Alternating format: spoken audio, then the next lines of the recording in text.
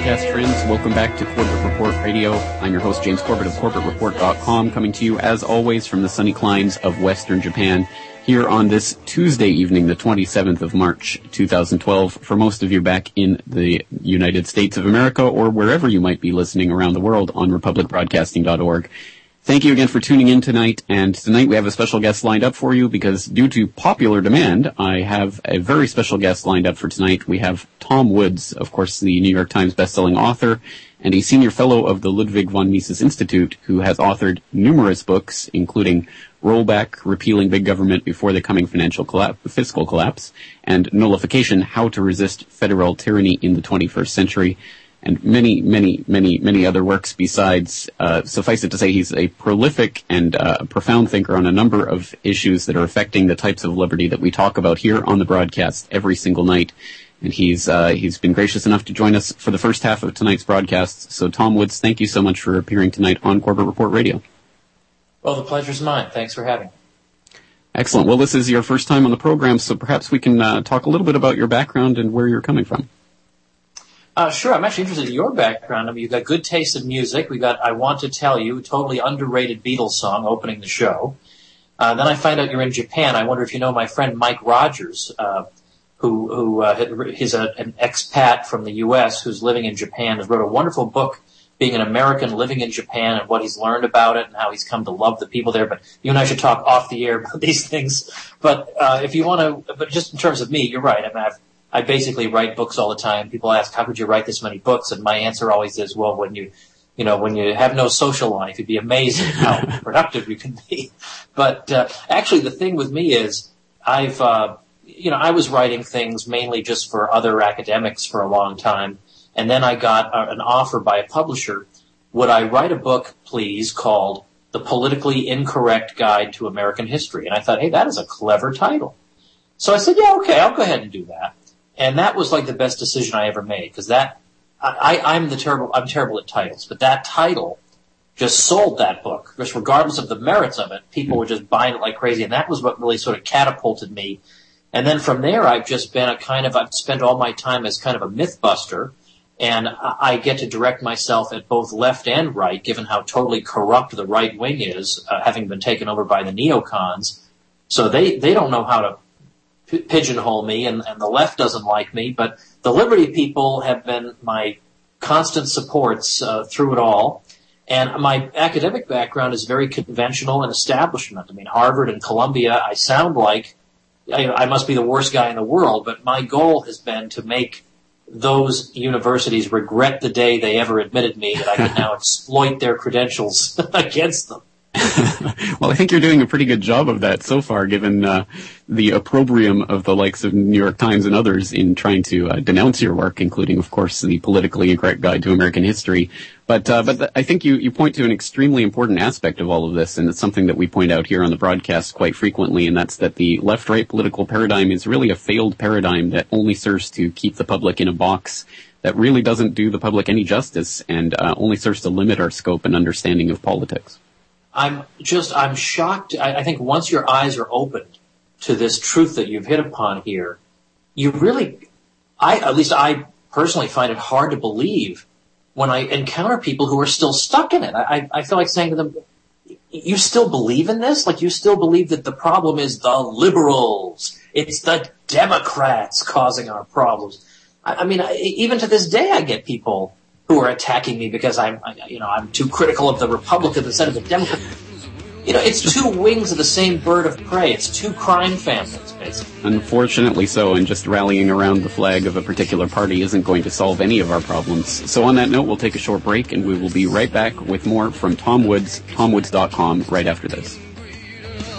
Green belts wrapped around our minds, and endless red tape to keep the truth confined.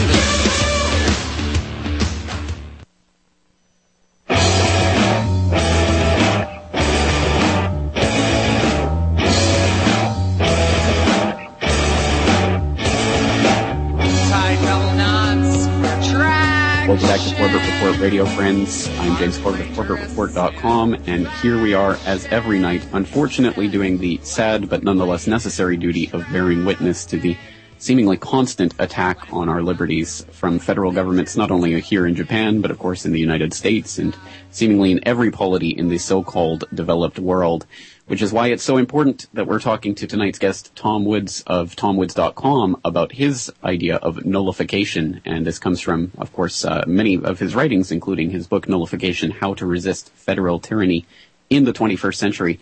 And this is such an important concept, I think, for especially the times we're living in, with all sorts of liberty-destroying legislation being passed at the moment that, of course, is a total affront to the Constitution and everything that the Founding Fathers had dreamed of. And I want to pick up, Tom, from a recent post that you had on TomWoods.com, Shut Up and Memorize Your Fourth Grade Textbook, where you note that some of the criticisms of the idea of nullification come from, not so particularly observant people. And you note that this stems back to something that you identify as the Hobbesian model of political association, which 99% of the populace follow just really out of osmosis. Perhaps you can elaborate on that Hobbesian model of political association and how that underlies our unwillingness to take a look at the idea of nullification. Right, that's a good way to start. First of all, state nullification is the Jeffersonian idea that if the federal government passes an unconstitutional measure, then the states should refuse to enforce it, that the states need to play some role in judging constitutionality. You can't let the federal government's own courts judge constitutionality because they're just going to rubber stamp everything that the federal government does, and that's pretty much what has happened for decade after decade. So there's a very good historical, logical, constitutional case for this. But it's hard for some people to open their eyes even to the possibility that this idea may be correct, because we have all sort of absorbed these presuppositions about how political society needs to be organized. Like, we all sort of believe that a great big country is a self-justifying goal, and that the way society needs to be organized is that there needs to be one single, irresistible, infallible power center barking out commands at all the lesser associations in society, and there's no other way to live. But there is another way to live. Even though this view that I just spelled out has been taken for granted by almost all modern political philosophers in the West, when liberty was really taking root in Western civilization, a very different model prevailed. And that was a model not where there was one irresistible power center lording it over an aggregate of individuals, but there were competing power centers. There were many layers of society. There was there were towns that had liberties of their own. Universities and guilds had liberties and privileges of their own. There was the church. There were all different court systems. There were urban courts, ecclesiastical courts, and all different sort of overlapping jurisdictions, but their symbiotic relation constituted the state. And that was a very difficult model for would-be absolute monarchs to dominate, because if you were an absolute monarch, a would-be absolute monarch, you found that it was difficult to just command everybody, okay, you all are going to pay me an income tax, or I'm going to conscript all of you into my military, because you were not just governing an aggregate of helpless individuals, you were governing corporate bodies in the sense of just groups. You were governing self-conscious groups, all of which possessed liberties that they intended to defend. And so society was not just a single flat plane waiting to be steamrolled by one single irresistible power center. It was a multiplicity of power centers competing with each other, hemming each other in, and hemming in any monarch that would want to rule over them. There was no income tax in the 16th century. There was no military conscription. There was no monarch that had the authority to get away with something like that. And so what we have in the United States was an attempt to show the world there was this way of living, that not everybody had to organize into a French Revolutionary style centralized regime of the sort that we see now all over the world. You look at every country in the world, it's all basically a centralized state. France, Britain, Germany, Italy, Japan, I mean, just look all over the world. They're all one single irresistible power center. The United States was supposed to be a grand statement of no. Like, we see the direction the world is moving in towards centralized government, and we say no. We say that what makes the United States great is not that it's a big, giant country.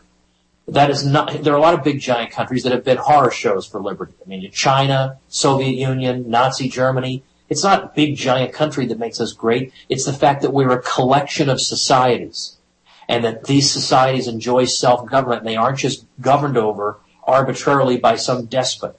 That's what nullification is. Nullification is expressing this model that we're not just a bunch of individuals who are going to write petitions to our overlords in Washington to have them try and stop oppressing us. We are organized into sovereign bodies that have liberties of their own, whether or not this regime recognizes them.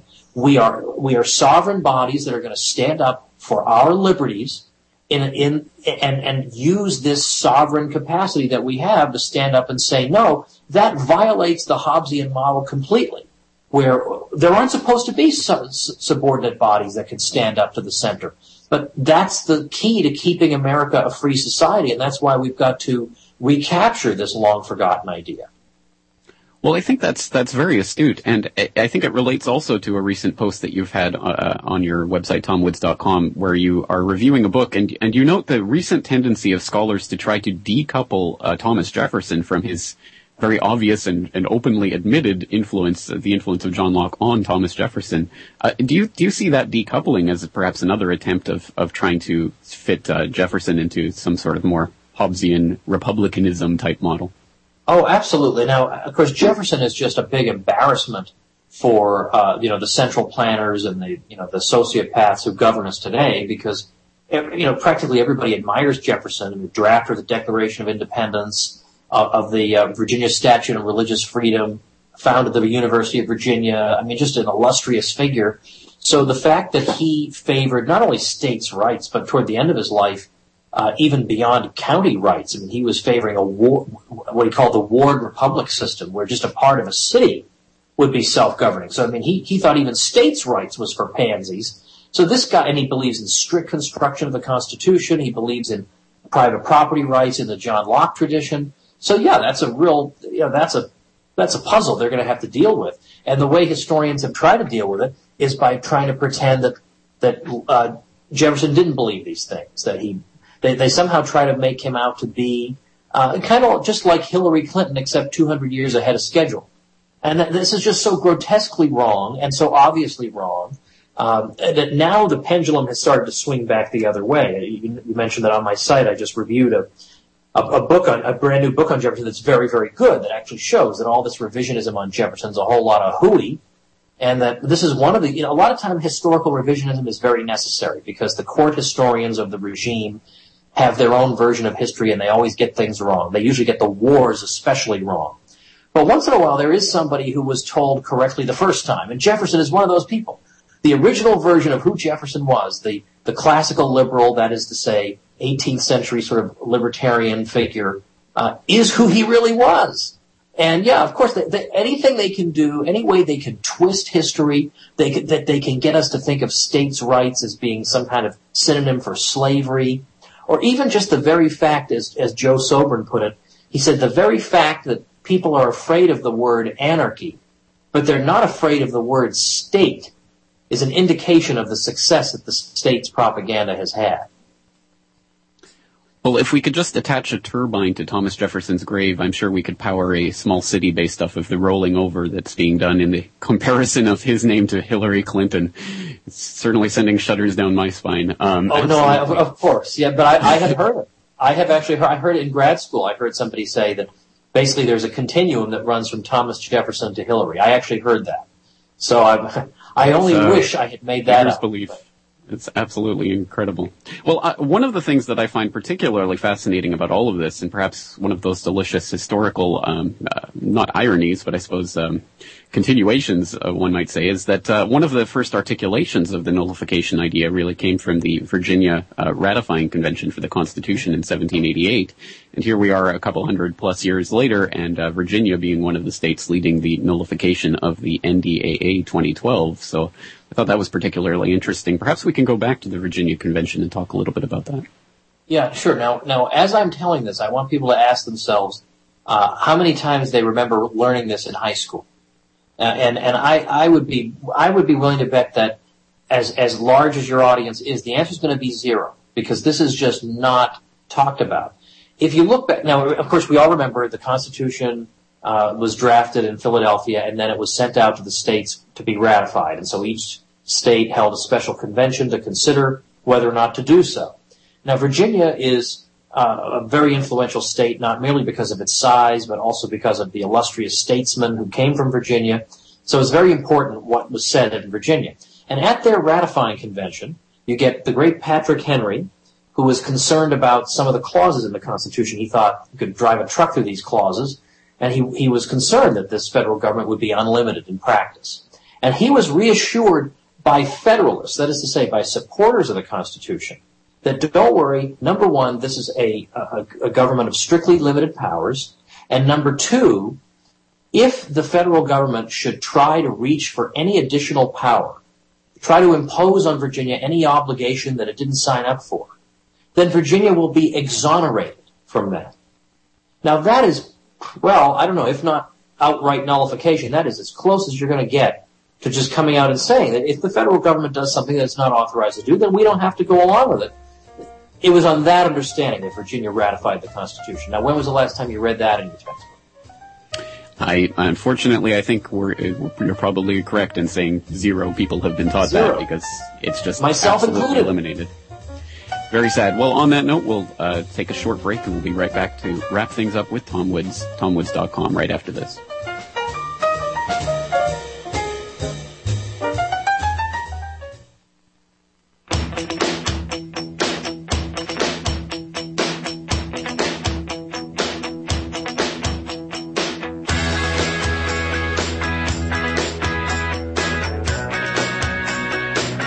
Welcome back to Corbett Report Radio, friends.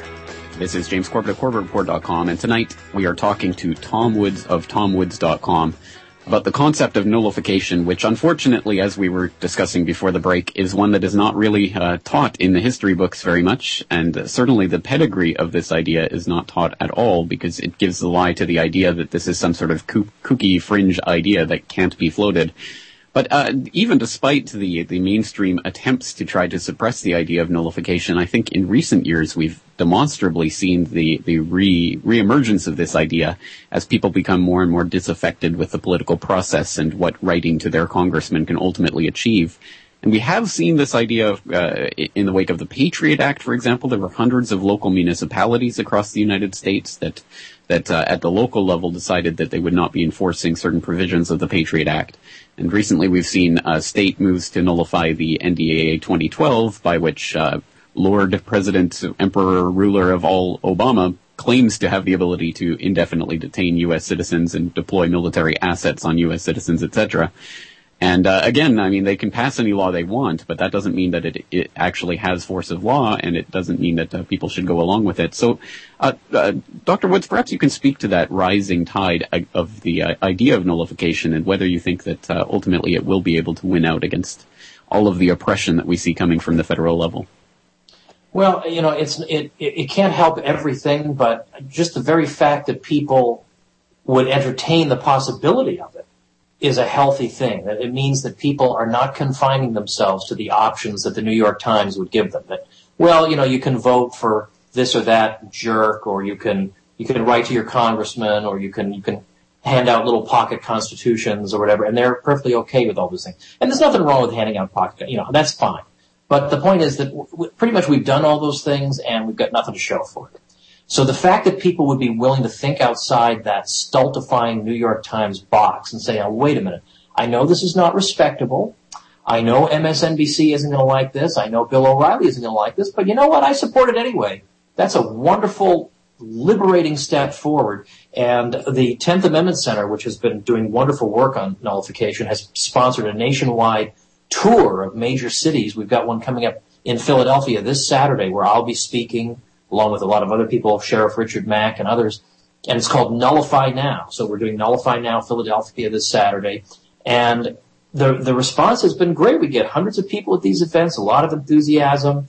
I wrote a book called Nullification because I suddenly realized that no longer is this just a historical subject, that people are actually looking at it now in terms of current events. And that was what I decided, well, I better write a book that makes the case for it and helps people to understand the U.S. history behind it, so that when they inevitably get attacked for supporting it, well, I think if you read Nullification, you'll be able to answer you'll be able to hold your own in a debate and then some. And so you've very graciously been mentioning my site, tomwoods.com, and for people interested in nullification specifically, I'll give another site, statenullification.com is a page of mine. And at statenullification.com, just give the basic overview of what it is and how to prove that this really is correct, a legitimate view in U.S. history. Some videos about it, me on TV talking about it, some speeches I've given. All that stuff is all available for free at statenullification.com, so I urge people to check that out. And I think you're exactly right. I mean, the point is to arm ourselves for the debates that people who would be naysayers of this idea might come up with, because ultimately I think that the debate the facts would speak for themselves. But I think that's kind of the point. I mean, the thought police have already invented the term tenther to try to limit this debate and try to put people in that box and make them sound kooky. So unfortunately, that's the way that a lot of the political debate works in this day and age, where it becomes about these ad hominem terms and trying to limit people and put labels on them before you even talk to them. Well, as a matter of fact, if we've got just one more minute, because we probably have a break coming up at the bottom of the hour, but I did a video basically spoofing this aspect of American political culture, where people just call you a name, and instead of actually engaging the merits of your claims, they just figure if they can glue a name to you, it'll make you toxic in the eyes of the public. So I made a video laughing at this process, and it's called Interview with a Zombie. And the idea is, and this zombie is interviewing me the same way any MSM person would interview me, where they just call me a name, and then I've got all the arguments and the rational points and the history behind me. It doesn't matter, because the next thing that he says is another name. It's just one name after another. But of course, he's a zombie in the video.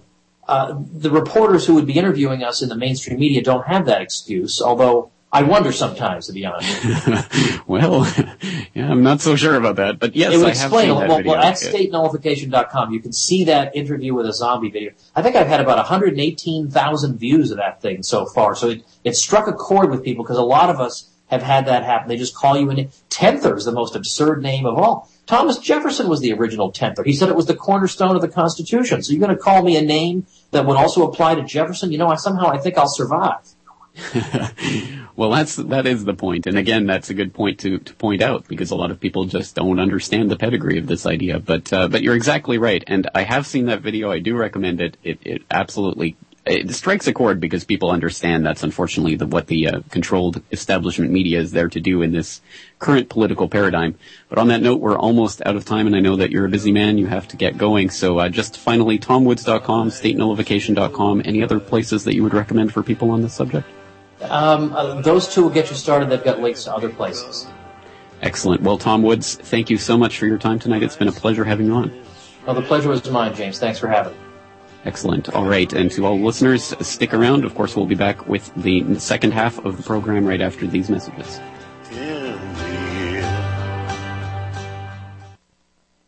You're listening to the Republic Broadcasting Network, because you can handle the truth.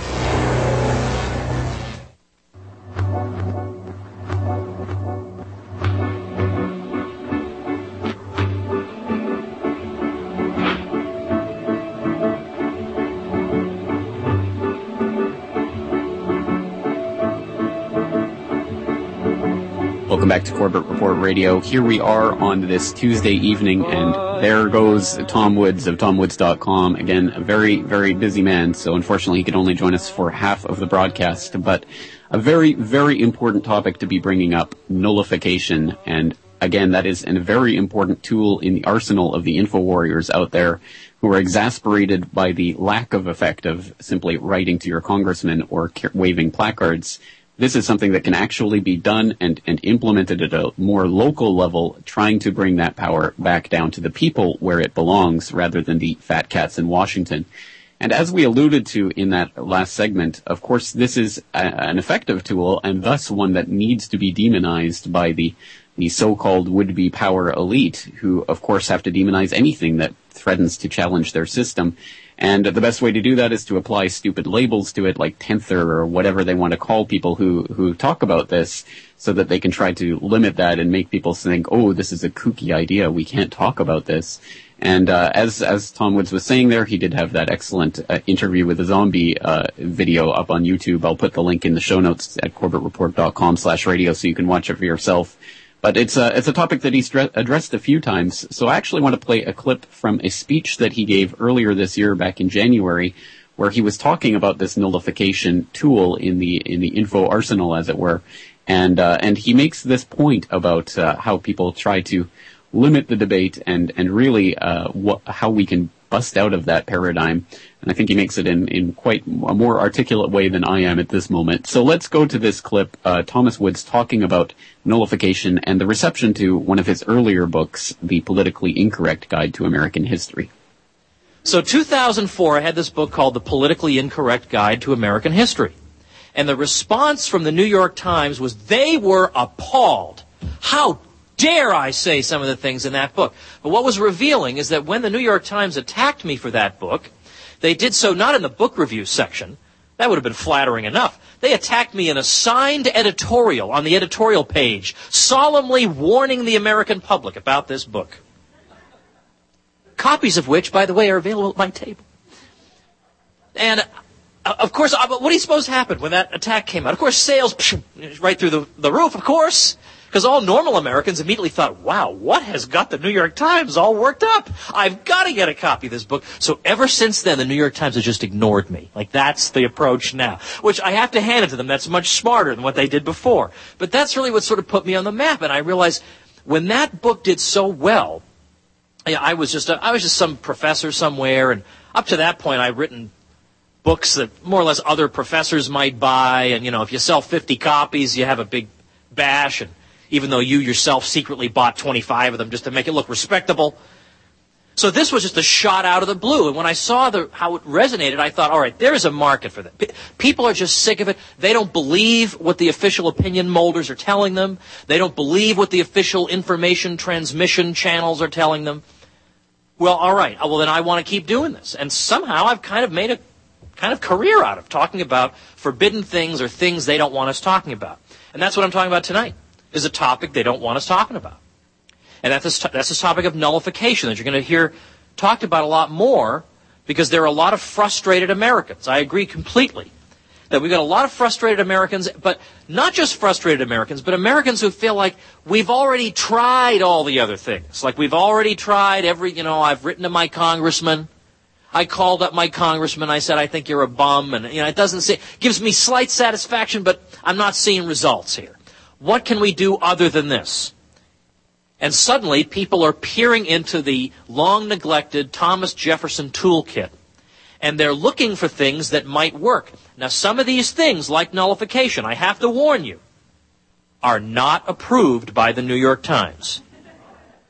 And in fact, what I tell you tonight does not fall inside that box that all good Americans are supposed to confine themselves to. We're supposed to be in that box. You all know it. It goes from Joe Biden to Mitt Romney. You're allowed to be somewhere in there. But if you stray a little bit over here, citizen, be careful. Be careful. You're not respectable. Well, my view is, as I've said repeatedly, that it's our job as good and decent Americans to crush that box into the ground and then set it on fire.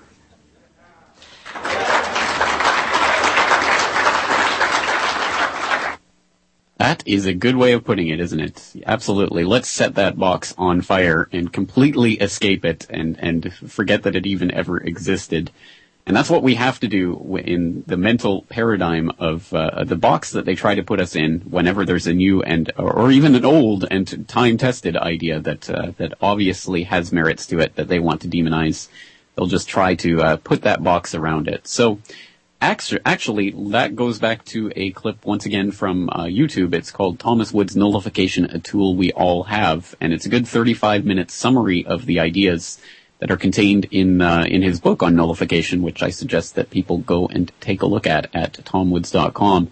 But let's get more into this idea. We've talked a lot about the merits of nullification, but what precisely is it and what's the history of it? Well, let's start getting some more handle on that from statenullification.com, which Tom Woods directed us to earlier tonight. And on that, it has a nice breakdown of the idea of nullification. For example, what is it? State nullification is the idea that the states can and must refuse to enforce unconstitutional federal laws. Says who? Says Thomas Jefferson, among other distinguished Americans. His draft of the Kentucky Resolutions of 1798 first introduced the word nullification into American political life, and follow-up resolutions in 1799 employed Jefferson's formulation that nullification is the rightful remedy when the federal government reaches beyond its constitutional powers. In the Virginia Resolutions of 1798, James Madison said that the states were duty-bound to resist when the federal government violated the Constitution. But Jefferson didn't invent the idea. Federalist supporters of the Constitution at the Virginia Ratifying Convention of 1788 assured Virginians that they would be exonerated should the federal government attempt to impose any supplementary condition upon them. In other words, if it tried to exercise a power over and above the ones the states had, the ones the states had delegated to it. Patrick Henry and later Jefferson himself elaborated on these safeguards that Virginians had been assured of at their ratifying convention. And then it goes through some arguments for and why we need the concept of nullification. And then it starts to get into some of the critiques that people like to raise about this idea. And I think one of them that's particularly interesting is this one. It says, isn't this just a smokescreen for slavery? And again, another just bizarre attempt to besmirch this idea. And the response is, nullification was never used on behalf of slavery. As I show in Nullification, it was used against slavery, which is why South Carolina's secession document cites it as a grievance justifying Southern secession, and Jefferson Davis had denounced it in his farewell address to the Senate. Thus, Wisconsin's Supreme Court, backed up by the state legislature, declared the Fugitive Slave Act of 1850 unconstitutional. The mere existence of the Fugitive Slave Clause in the Constitution did not, in its view, suffice to make all the odious provisions of that act constitutionally legitimate. In Abelman v. Booth, 1859, the Supreme Court scolded it for doing so. In other words, modern anti-nullification jurisprudence has its roots in the Supreme Court's declaration in support of the Fugitive Slave Act. Who's defending slavery here? So yet another case where the critique is absolutely mindless and shows a complete lack of knowledge, a complete ignorance of the actual history of this tool and how it has been employed in the past. So it goes directly against the thrust of that argument that Tenthers are just insane secessionists who want to reinstitute slavery or whatever bizarre paradigm they're coming from in an attempt to really tar and feather this idea. But let's look at, again, this is not just something that's theoretical, it's not something that's abstract, it's something that can and has been implemented.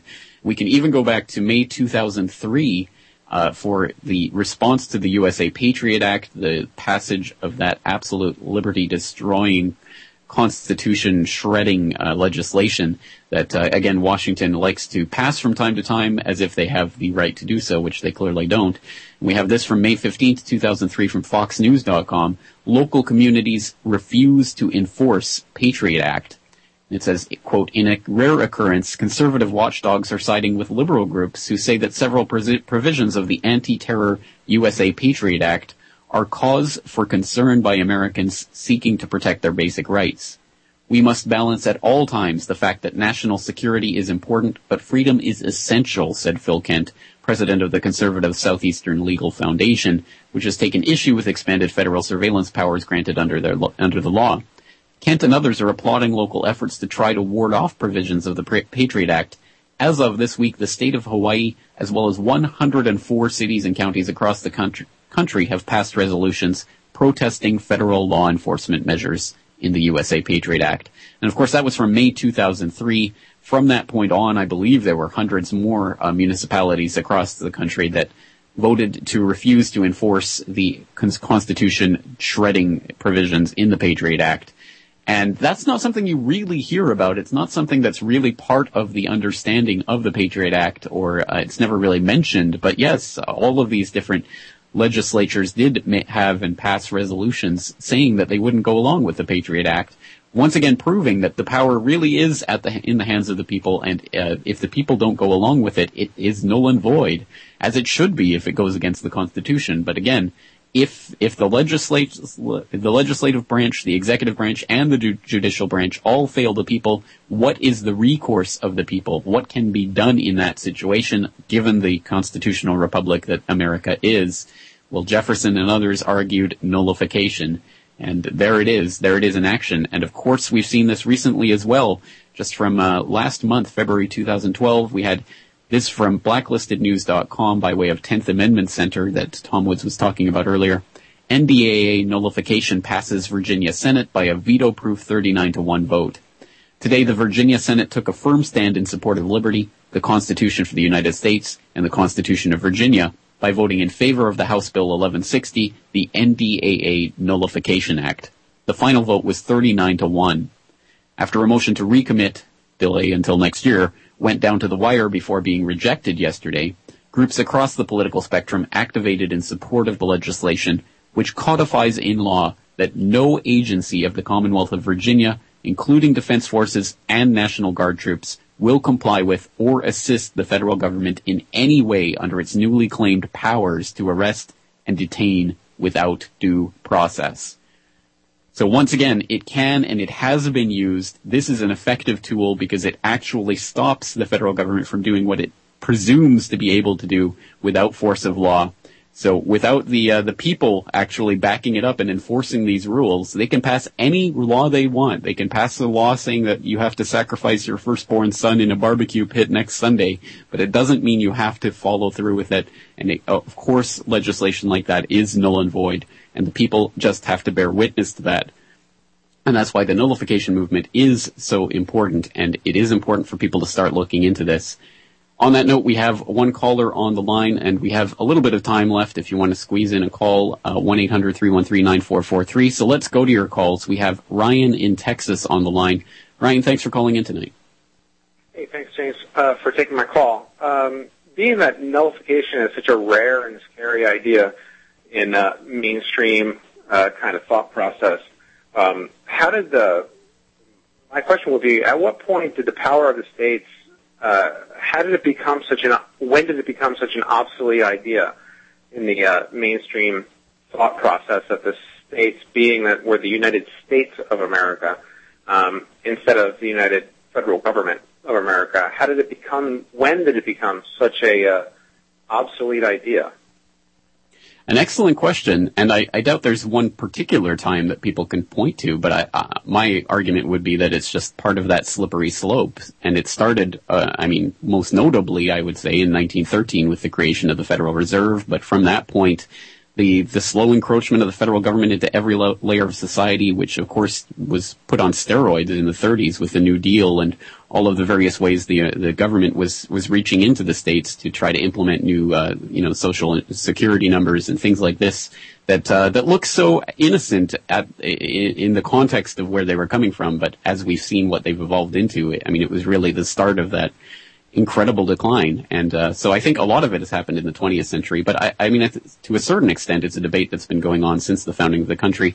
But interestingly enough, as Tom Woods points out, even someone like Madison, an avowed Federalist who was part of, he was on board and gung-ho about the Constitution, was saying that Virginia was duty-bound to resist if there was a law passed that was unconstitutional, which, it's not just a far cry from where we are today. It's 180 degrees. But, Ryan, what's your take on that?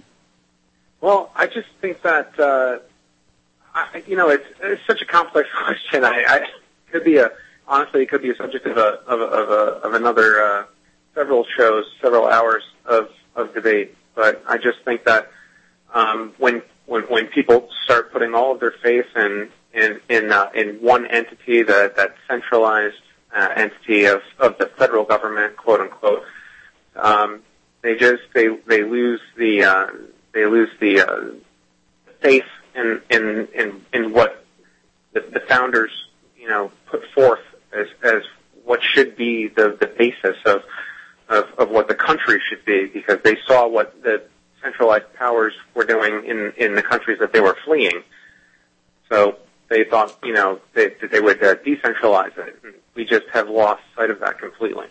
I couldn't agree more, and really, I mean, once again, people perish for their lack of knowledge, their ignorance of history, and once again, I mean, go back and read the Federalist Papers, the Anti-Federalist Papers, and the types of arguments that people were having at that time about the scale and the scope of the Constitution, and people were, I mean, genuinely afraid of the idea of the creation of this federal government because they knew it would just quickly devolve into a new type of tyranny. So even in the Federalist Papers, I mean, you have all of these kind of ridiculous arguments for why we need a centralized government to have all these powers, but they were, I mean, clearly on the backpedaling part of that debate, and were truly trying to do sort of this rearguard action, I think, on the debate about why we need this at all. And it's interesting to go back and read that from our own perspective and to see the tyranny that the federal government has become. And of course, everything that the Federalists were writing in their Federalist Papers was completely wrong. I mean, they kept saying that there would be all these safeguards and provisions and nothing could go wrong. But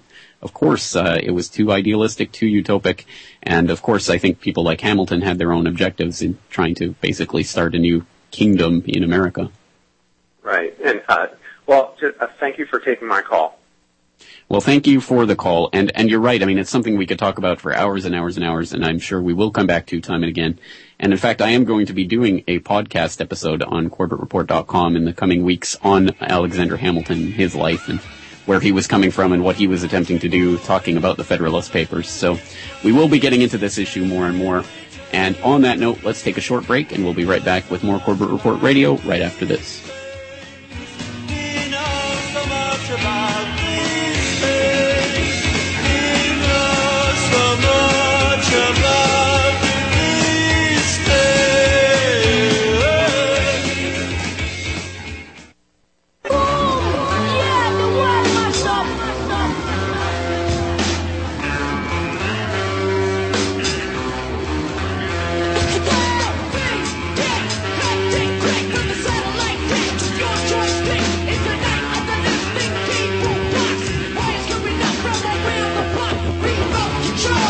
Welcome back to the broadcast, friends. James Corbett of CorbettReport.com here in the final moments of Corbett Report Radio for this Tuesday edition of the broadcast.